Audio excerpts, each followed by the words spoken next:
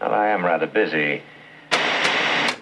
Now he's going to move like right along to McGregor. That's his whole life, you know. All right. United States of Tara. I like this show. It's our first non-sci-fi show that we're talking about. That's exciting for us. I mean, we've done non-sci-fi in the past on Trek About Presents, which you can find at trekaboutshow.com if you feel so inclined. We did like My Dinner with Andre and Lost in Translation. But this is going to be a different experience, of course, because this is a very different show than we have done before. Yeah.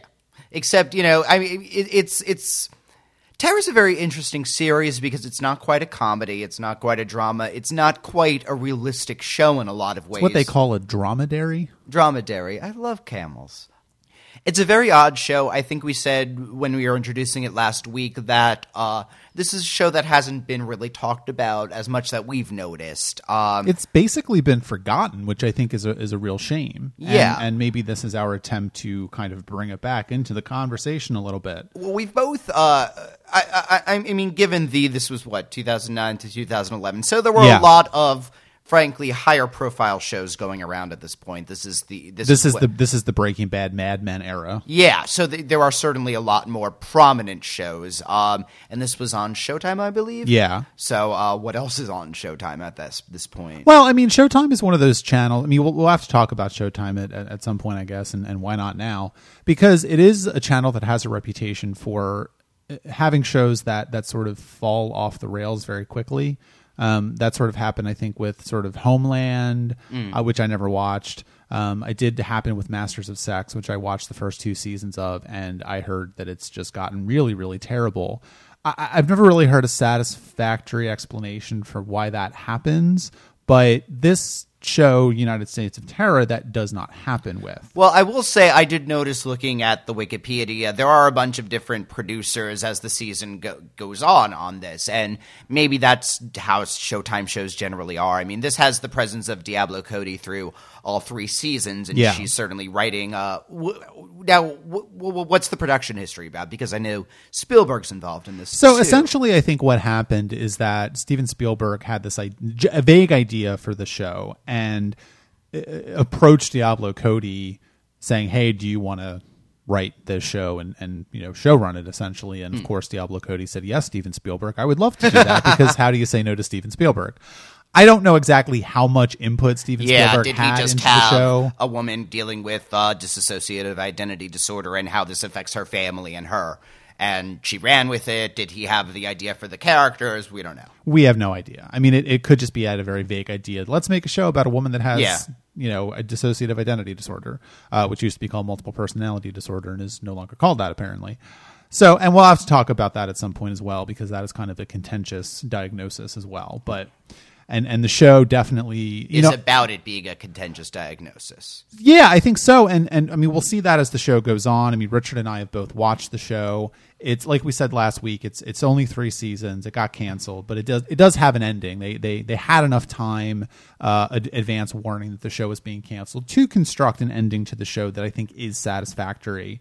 So it's only 36 episodes. This will be the first podcast of 18 podcasts on this show, and I think it'll be a good ride. Now, one of the things that I want to talk about first is how the show generally starts treating Tara's dissociative identity disorder. Yeah. Because I've heard criticisms of the show where it's basically treated as a little bit of a joke, which I think is unfair to the show. Well, I think the show, one of the and again, it's going to be hard to talk about the show without talking about where it ends up going. But I think it examines the condition from a lot of different angles. There are parts when T is taking Kate to the mall where Kate's having a great time and this is fun and this is a weird way of bonding with her mom.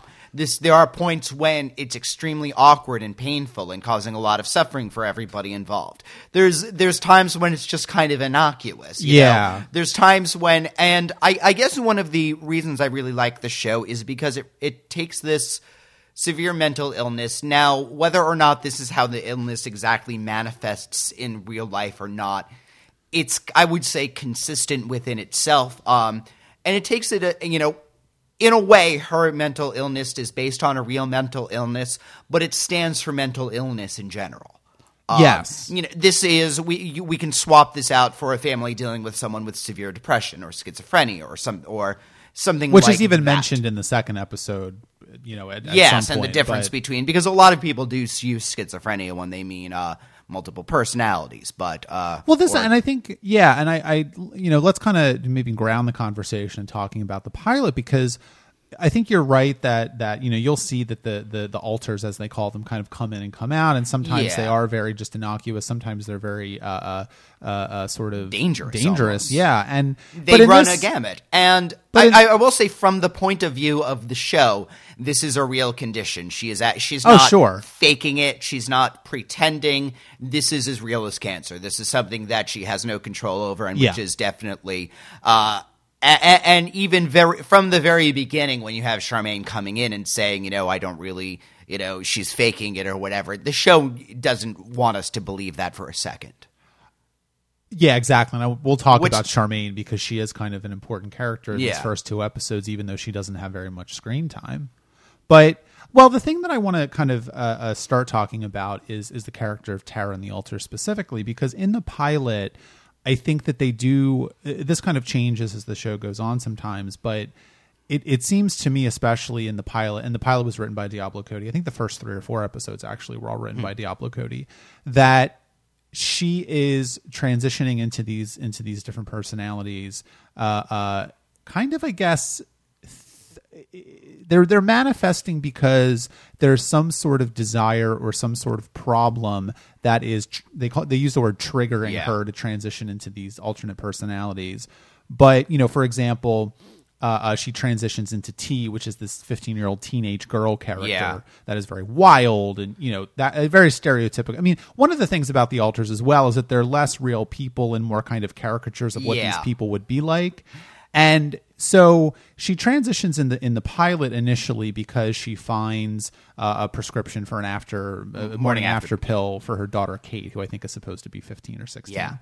And so you kind of see, okay, well, she's trying to bond with Kate by being this teenage character. And even more so, she's becoming an exaggerated version of all of Tara's fears about Kate. Yes, yeah. T is the worst example of a teenage girl that Tara can come up with. And, Kate is an amazing character, I will say. Well, let's be careful about saying Tara is coming up with it. Well, I guess in terms of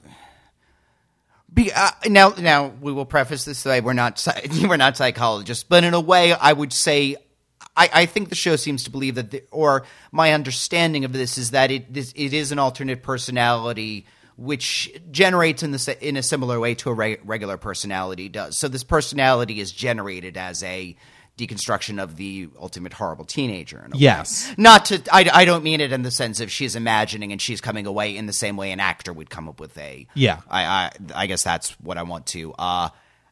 And see, there's a very interesting line in the second episode where they're talking about, because the series is predicated by Tara is going off her medication. Right. And he has a line to the effect of, well, if we don't let them out, we can't figure out why you need them. And there is this almost understanding of her illness as a certain, I guess coping mechanism is the best way of describing it, but there is some reason, some kind of, it's almost Freudian in that construction that, something bad happened to her and she created these personalities as a way of coping with that. Which, as I understand it, and I did a little bit of research on DID before. I'm not going to keep saying dissociative identity disorder over and over again. We're going to call it DID because seriously, that's a mouthful. Yeah. But a little bit of Wikipedia, research. So I'm not an expert or anything, but it does, as I understand it, it is a contentious diagnosis in the psychology, community, and it is real. It's in the diagnostic what is it? The diagnostic DSM. Yeah, the DSM. I don't know what it stands for, but it is still in there. They did the revision. I think it's on its 4th revision, but it is still in existence as a diagnosis. And the theory is that it is a response to some sort of trauma. Yeah, a lot of the things I've read are, for example, as a response to child sexual abuse or something like that. Right. And so in that context, I think looking at the ways in which the alters are presented in this first episode, and we see 2 in this episode. We see T, the teenage character, and we see this this male alter Buck, who is sort of a stereotypical sort of Duck Dynasty kind of guy. He's a Vietnam vet to me. Like he's just the crazy shell-shocked uncle. He likes to go shoot guns and drink beer and punch people in the face and call Marshall, her son, a fag. So but that it's interesting. We're talking about what I don't know. I like Buck as a character much more than T. T is annoying. I don't. And maybe in a way that I think T is supposed to be annoying, though. I think that there is an element to which one of the interesting things about this is I think you're right that I think this show gets discounted because a lot of people just think of it as Toni Collette playing a bunch of different personalities. And that's what I thought the show was going to be. I thought it was going to be. Frankly, I didn't realize that it was going to be a sensitive and serious treatment of this. It really is, and it's also a look at it's a real look at a family structure, how they deal with this. They all obviously love each other. Kate is very sort of Kate is the one that is, especially in the first episode and in the second episode, she is definitely affected by this and is sick of it. She's got some trauma of her own because of this. And there is an element of each character aside from Tara and the Alters. You have her husband Max, you have her sister Charmaine, their son Marshall, and their daughter Kate.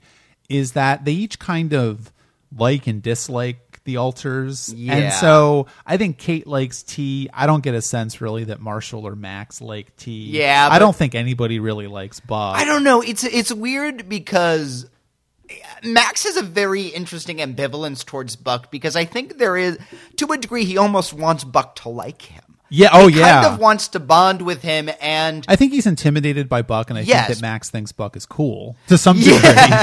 And I think it's funny that at the end, Marshall ends up getting Buck's respect at the end by joining in on the fight. But I mean, again, talking about why why Tara needs these characters. So in a way, she doesn't know how to deal with the fact that her daughter is becoming sexual. So she takes this view of the wild teenager, again, partially because Kate is not as wild as T, and partially to literally put herself in that mindset to a degree. Buck is able to, obviously Tara sees her Kate's horrible weeaboo boyfriend and, wants to beat the shit out of him. So she becomes somebody who is capable of beating the shit out of him. Exactly. And that I think that's key to this episode particularly is when Tara transitions, because there's also this weird framing device that I think maybe they drop early on. I don't remember, about Tara giving this video diary sort of thing. I think she does it on occasion, but it doesn't, I don't remember it taking as big a role in the plot. Right, and it's obviously just a way for Tara to externalize her, vocalize her thoughts without doing a monologue or voiceover or something like that. But it is, Buck comes into the picture when Tara goes to Kate's school, and sees her ridiculous boyfriend, essentially trying to beat her up or something. Yeah. And, Buck at the end of the episode starts getting into a fight with him, and then of course Marshall comes in and starts kicking the guy, and it's this very sort of like, they're all coming together to beat up a kid. I love how an entire two people, an adult and a teenager, beat up this kid in the parking lot with the entire school watching, and the next thing they're allowed to go to a bowling alley. They haven't entirely been arrested or anything. I guess part of it is like, I don't know who's going to do anything. I mean, they're all a bunch of kids watching, so I guess Max just got his family out of there as quickly as he could. But still, I mean, this is 2009, so somebody has a cell phone in that crowd. That is true. Yeah. Well, and the technology stuff is interesting as well, just because the cell phones are kind of funny, and MySpace gets a mention. Oh my God, yes. But yeah, and I think that. Well, let's talk about Buck, and we haven't really talked about Marshall. So Marshall is a character that is interesting because I kind of, he's the gay character, and I think that's pretty obvious to anybody watching the show.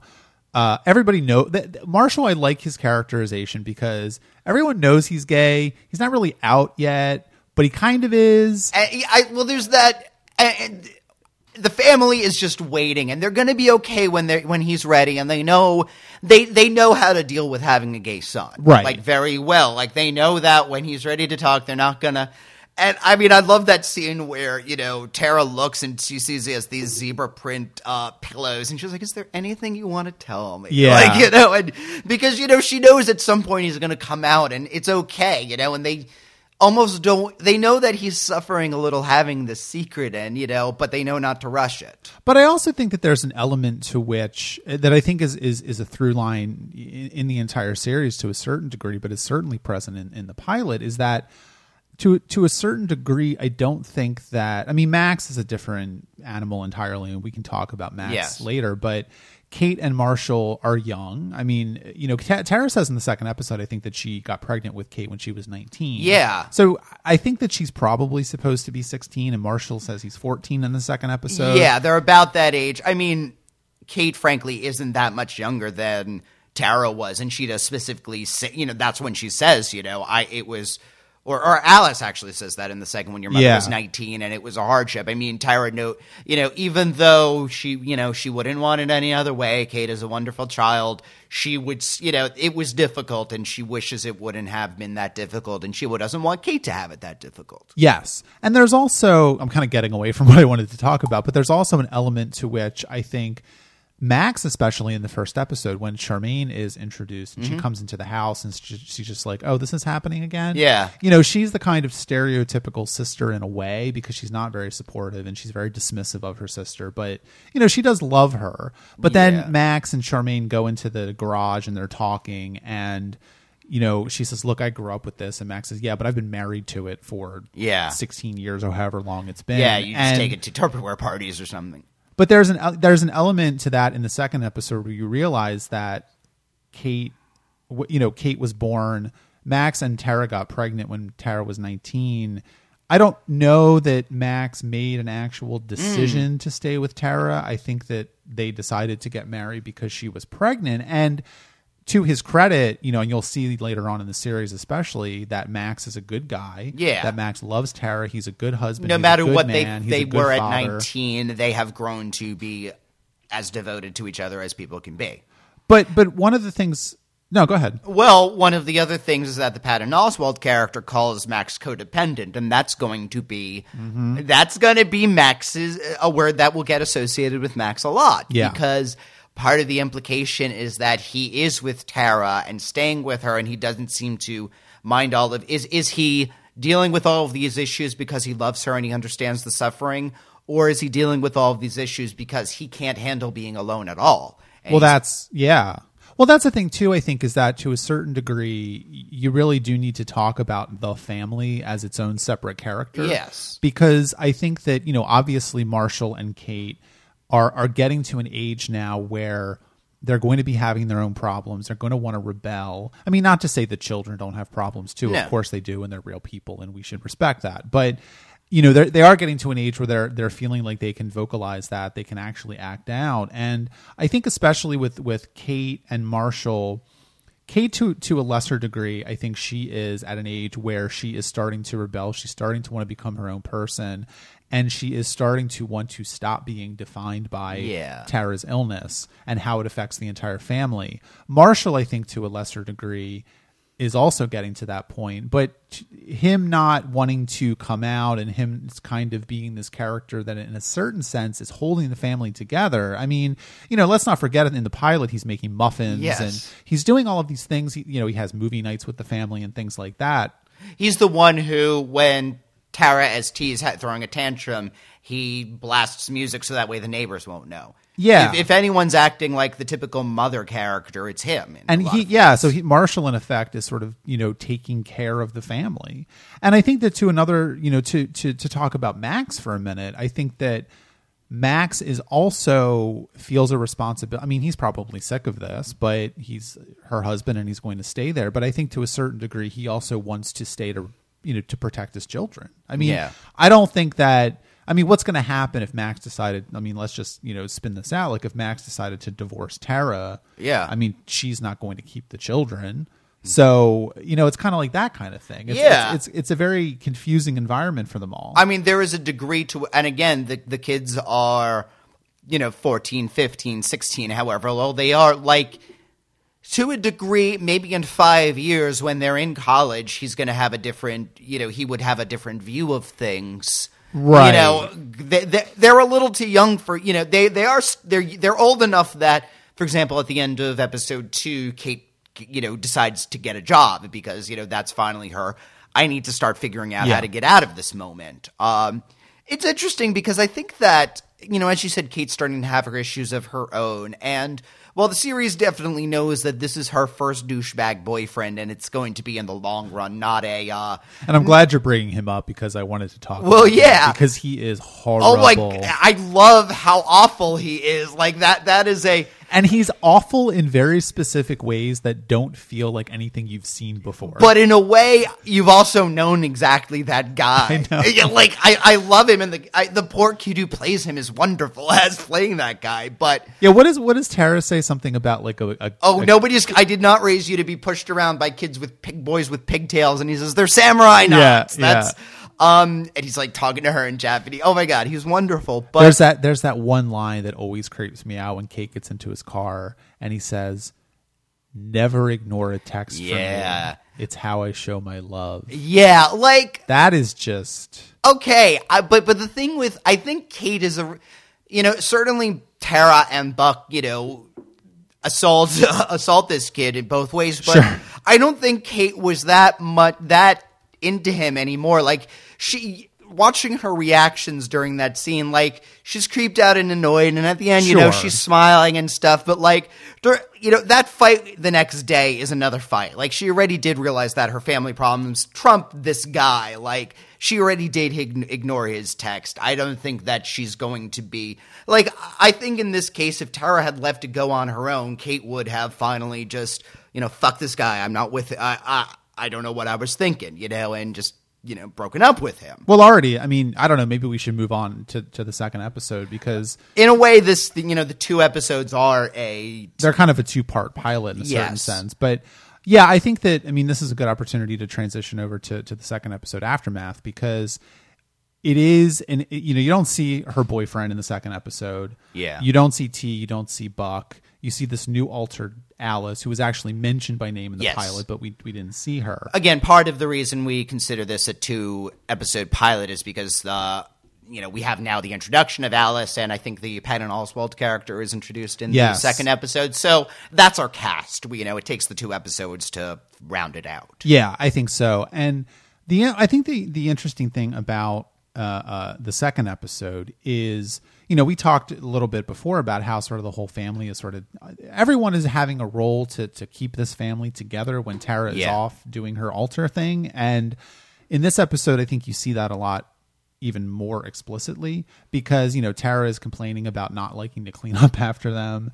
But then Marshall is kind of, I don't know, he's got his own problems in this episode, but he's also, it's an interesting episode because they're both all trying to hold the family together, and also I think this is the second part of the pilot, if you want to call it that, that is showing what effect Tara's condition is having on the children, especially. Yeah, it's a degree, and there's a degree to which they never know who's is. There's that one line that I think it's in the first film. Mom's home, but I'm not sure if she's mom. Right. Don't go, she's not allowed to go to the parent-teacher conference, or they don't tell her about it because they don't know what they're going to get. There is a degree of, even though they love Tara, she's their mother, they can't really trust her as well as they would like to. And so, things happen, there's a degree in which they're all living around her. Well, let me ask you a question. Do you get a sense that they trust the alters in different ways? Well, I don't think they feel that the alters will hurt any of them. They don't think that their mother or the alters are dangerous in that kind of sense. And of course, the series is going to test that perception in very different ways. But I think, to a degree, I think the kids are getting to their point where they're really realizing what they're being more cognizant of the world outside of their house. Yeah. Just because they're finally getting to, it may have been fun when Kate was younger, when Kate was 12 and T came out and, suddenly it was like hanging out with her older sister. Right. That's very different from, then suddenly she's 15 and with her actual friends and her friends' moms and, her classmates and the guy she liked, Which also makes me wonder if T has aged. That was my other question. Yeah, it has Like when Kate was 11, was T 12? Yeah. I mean, like, or I guess she was 10 at that point. Is I mean, like, is T always Kate's age or not? I don't think it, to a degree. I'm not necessarily sure it matters, but I think it matters to some degree because I think it indicates that the alters do grow and change have their own lives. and have their own lives, and also that and they kind of say that because in the pilot and in this episode, they do make kind of statements about the alters not coming out for a while, Yeah. and and also they're like upset about it and what was I doing the last time I was out and things like that. And T was a vegetarian now, like those kind of changes they mentioned. And I think it also does indicate that, not that Tara necessarily has control over the alters, but that she is cognizant and they kind of manifest to help or hinder different things that are going on in their lives. I think if T is aging with Kate, that is kind of an indication that T is really the alter that comes out when Tara wants to bond with her daughter and she's having trouble bonding with her daughter as herself.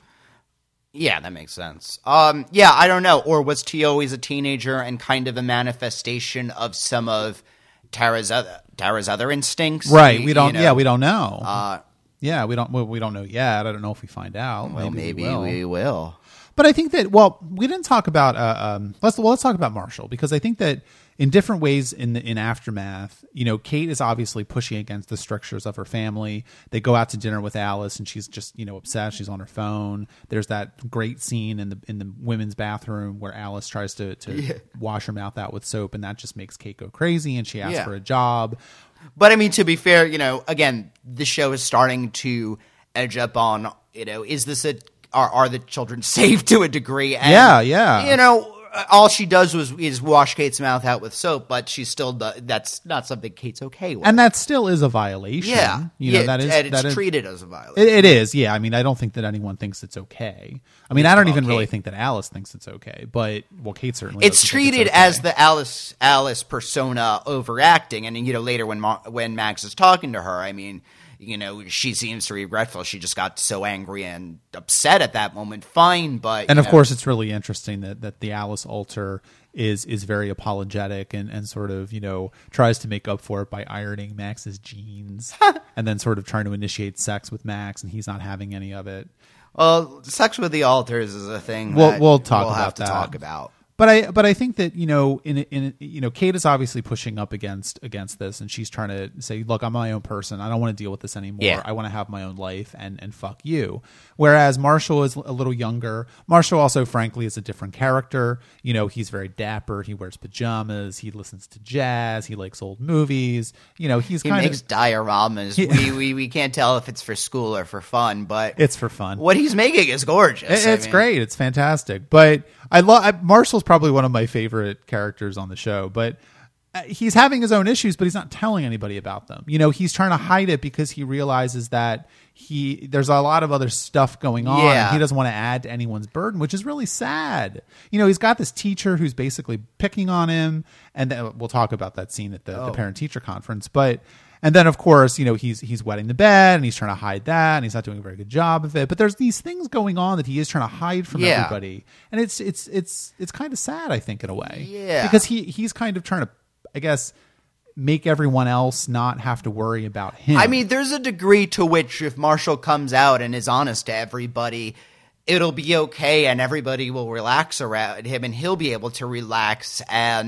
But he's not able to do that. And in fact, to a degree, I think that's kind of part of Buck's use in a way, because yes, Buck is calling him a faggot and making fun of his muffins and all of that, but at the same time, Buck is the only person who is willing to who actually says what everybody's thinking, that Marshall is gay. Well, and I wonder about that, because I wonder if it was kind of a changed premise in the show that Marshall was in the closet, because there's a line in the pilot that sounded to me like everyone was just like, yeah, Marshall's gay.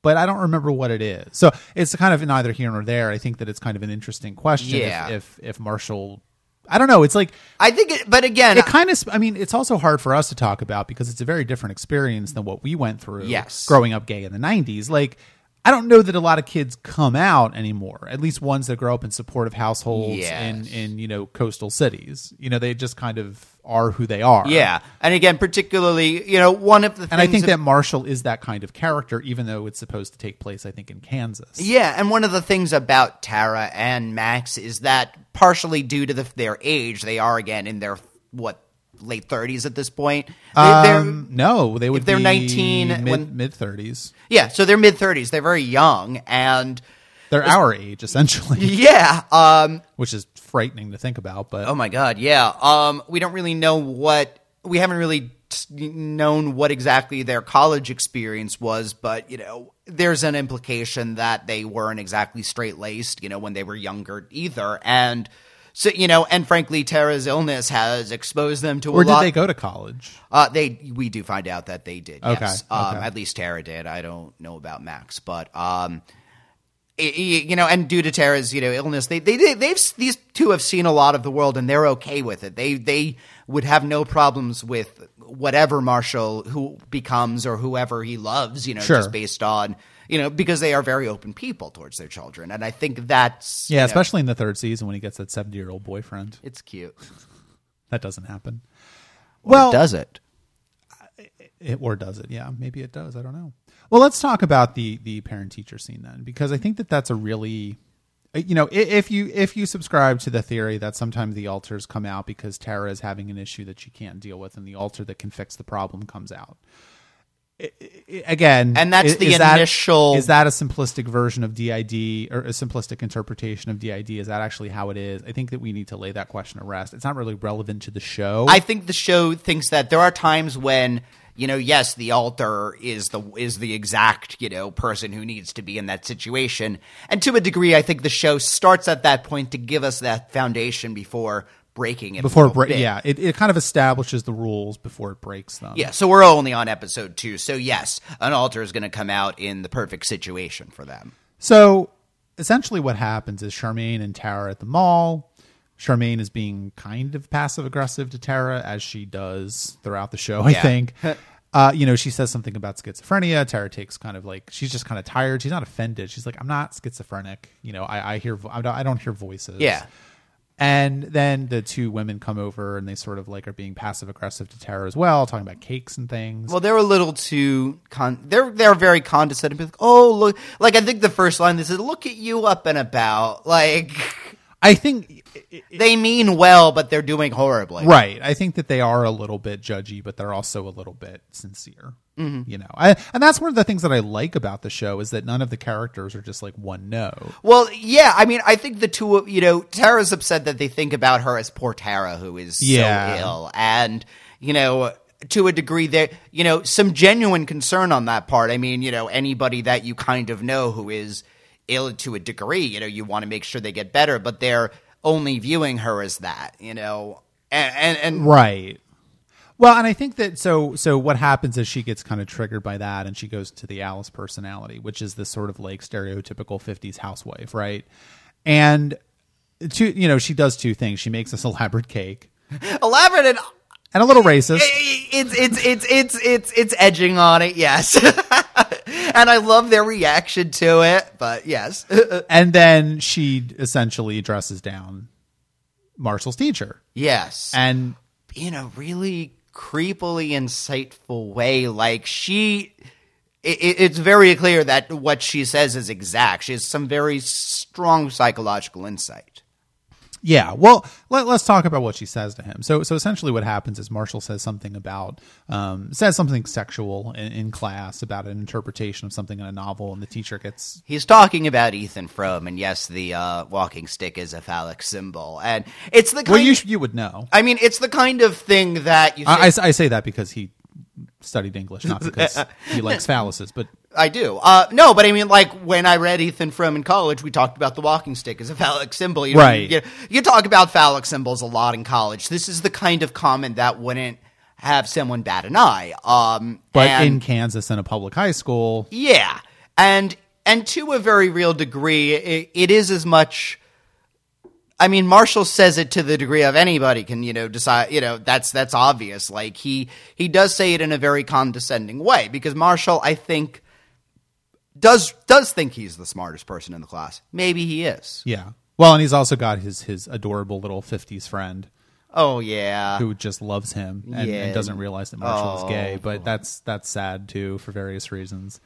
But yeah, I think that what Alice does in that scene is it's scary. Yeah. I mean, it's, Alice I think is actually the scariest of the alters in a way. Well, because she also has some kind of agenda too, In In a way that I don't think T or Buck have. T agendas. just wants to party and have fun and do whatever it is, whatever it is a rebellious 15-year-old is going to do. Buck, in a way, too, also wants to. He likes shooting his guns and bowling and looking at porn and, smoking cigarettes.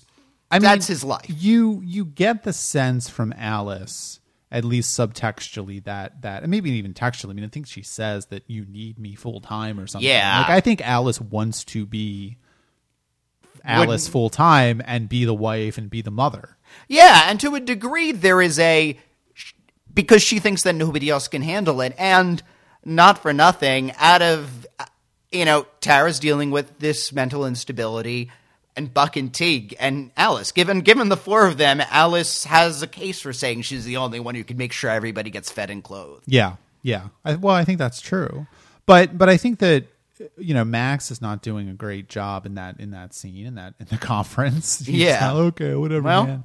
And then of course Alice dresses him down in a very, very insightful and creepy way, and I think that it's one of those things that reads as insightful, reads as creepy, but also I don't know if you're supposed to feel sorry for the teacher. I think a little bit too. You realize he has become there is a subtext to that conversation that perhaps the teacher is himself gay and she, but whatever, it's, certainly we realize that he's become a bully because he is an outcast and, maybe he's picking on an aspect of himself. Yeah. And that kind of a thing. So you think, I think this is a show that largely believes that people will do cruel things to each other, but maybe aren't always monsters.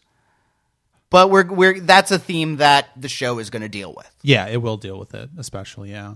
Well, maybe the last thing to talk about before we wrap this episode up is kind of Max's relationship with the alters, because we have danced around it, but I think especially in the pilot and in Aftermath. In pilot, T comes on to him and they make out a little bit.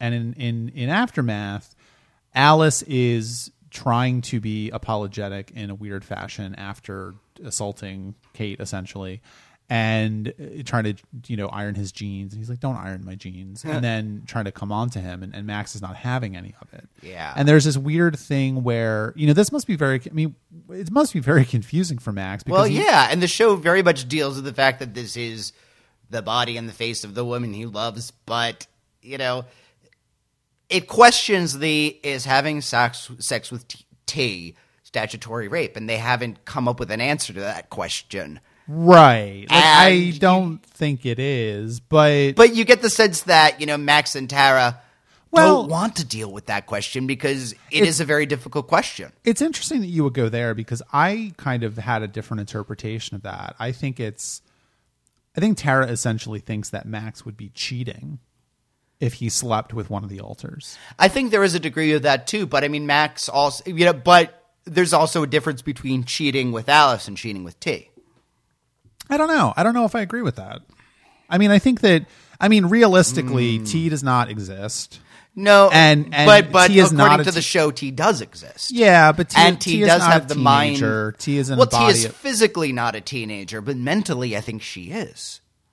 Yeah, maybe. I don't think that's the overriding concern for why Max doesn't want to sleep with T, and why Tara doesn't want him to sleep with T, and why yes, but it does make it a little. It edges on some uncomfortable territory, which is deliberate on the show's part. Sure, I would say. Sure, yeah. And the way they resolved that situation is by Tara dressing up like T, which is an interesting way of doing that. But, I think it's interesting that he is turned on by T, but totally terrified of Alice and not attracted to her. No, he's not attracted to Alice at all. He's very angry with her, actually. And I think that, to a certain degree, this is a thing that happens, I think, in families that have a person who has some sort of mental disorder or illness or, addiction or something like that, where, you feel resentful and you can't take, you feel like you can't do anything wrong, or you can't take care of yourself because you always have to take care of this person. And I think that Max essentially is, he would be sick of it. He's been dealing with it for, however long he's been dealing with it. And so especially in a sense where, I don't think he really likes Alice, and she sticks around for a while. Let's not forget. I mean, T doesn't stick around for very long. I think Buck sticks around for, it looks like maybe a few hours. And Alice seems to be around for like a day or so. And there's also the fact that, I mean, even if the time they're spending as Tara, T is, off at the mall and shopping and, doing whatever she wants to do. Buck is at the bowling alley but Alice is meddling in everything, in terms of the effect that they have. I mean, they have to convince Buck into going to the ballet, which, I love how he he starts the standing ovation, but, Alice is the meddling one, and there is almost the degree of, does the Alice alter have the right to? Yeah, that's also the question. I think that is at the heart of the series. Even Alice seems to think that this is her family, but I think Max Marshall and Kate don't seem to think of Alice as their mother in the same way that they think of Tara as. And, especially the way saying, leave the discipline to me, I'm going to discipline my kid. Like, Max doesn't think that they're Alice's kids. Yeah, Alice is almost like the Anne or something. And the other thing, too, of course, and maybe this will be the last point before we wrap this one up, is that I think that to a large degree, Tara resents having to deal with the Alter's presence in her life. They do feel like an imposition. They do feel unwanted. I mean, to a very real degree, because the Alters seem to know what's going on with Tara, but Tara doesn't usually know what happens when she's in an Alter state. Yeah. So they're very literally robbing her of time with her family, time at her job, time, doing whatever she wants to do. Right. Yeah, that's true. That's true. Well, I think I'm excited to go on this journey. We should be. And I hope everybody out there is excited as well. It's a good show, so watch along. Well, if you have any comments on either of the episodes of United States of Terror that we just discussed, please leave a comment on the post for this episode of the podcast at tuninginshow.com. Check out our Patreon, patreon.com/truckaboutshow, if you would like to give us a little bit of monetary support for our podcasting endeavors. And if you give us $5 a month or more, you can listen to a special episode that is released the first Tuesday of every month. A new one was just released 2 days ago, so check it out. We're on social media, Facebook, Twitter, Instagram, Tuning In Show. And as always, please leave us a positive iTunes review for Tuning In Show. It is the best way for new people to find the podcast. And check out our other podcast, Truck About, where we're talking about the DS9 episodes Honor Among Thieves and Change of Heart. Next week, we'll be talking about the 3rd and 4th episodes of United States of Terror, which are called Work and Inspiration. So join us then. Mac, why do you...